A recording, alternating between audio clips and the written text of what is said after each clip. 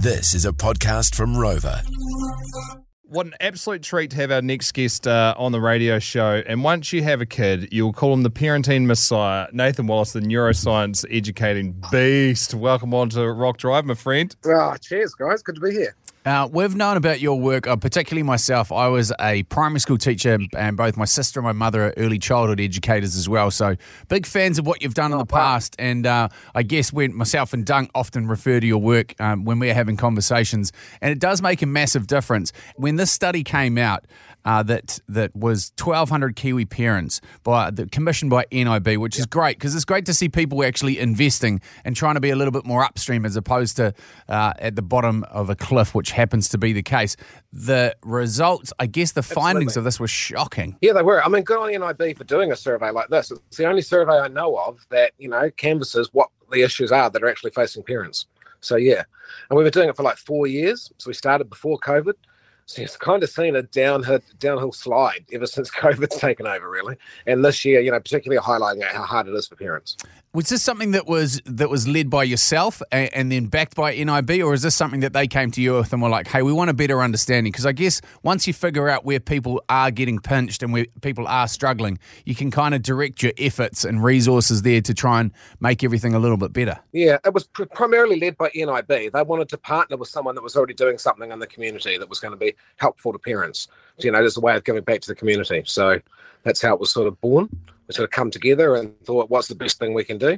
And that's the idea we come up with was, canvass parents and find out what the actual issues are. And I guess the general vibe that we feel from, what we get from our listeners on our radio show and stuff is most people feel like they're reasonably under the pump at the moment. Did the figures that were released from the survey reveal just that people are hurting? Yeah, absolutely. I mean, 62% of parents feel like they are struggling with that balance of parenting and working, home life and work life, which is, the majority of people. So it's a real issue.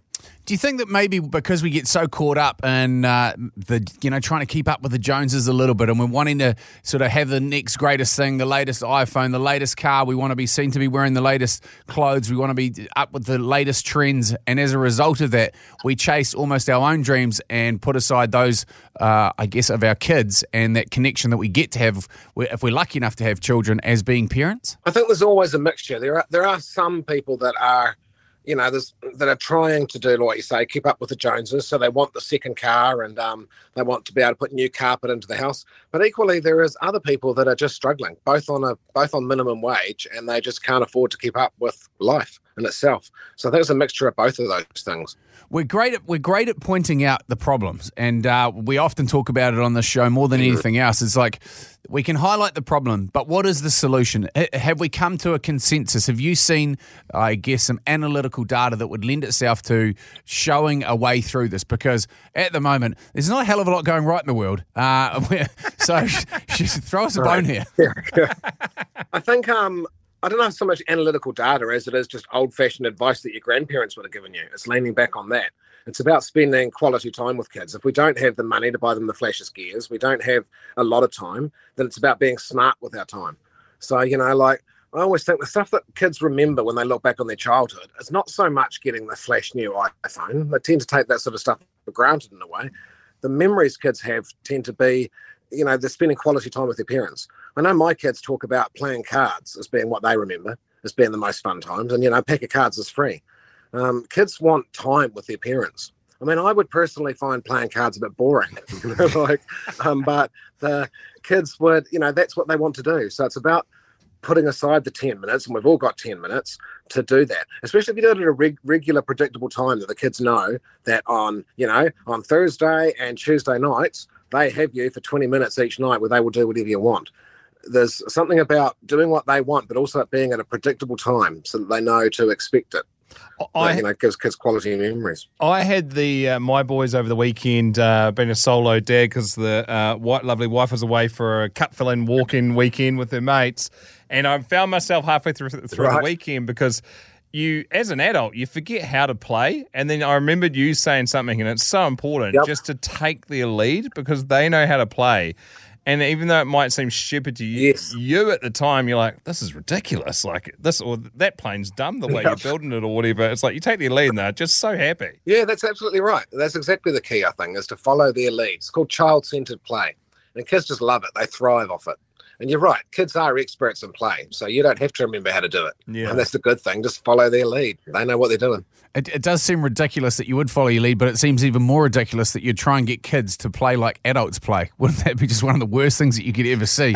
I listened to a podcast and it said, this podcast, and it resonated with me. It said, it's not about being time rich, it's about being rich in the time. So meaningful use of it so that you look back satisfied and fulfilled. So if you do the same thing over and over and over, you'll go through the whole year. Like if you, as an adult, you're going to hit the piss every weekend, Friday, Saturday night, you'll get to the end of the year and you'll be like, I've done nothing. But those big peaks and those big spikes, whether it be that 20 minutes on a Thursday night and booking it in, I think we can find time, and everyone says, I've got no time to do it. But you've got time to scroll through your phone and argue with some person on the other side of the planet that you've never met on Instagram over something you've got no interest in. If you could actually find 20 minutes for that, then surely you must be able to find 20 minutes for your kids. That's so true. Time's a comparative thing, isn't it? I mean, they say if you want something done, ask a busy person, because someone who's used to putting in lots of, getting lots of stuff done will find the time.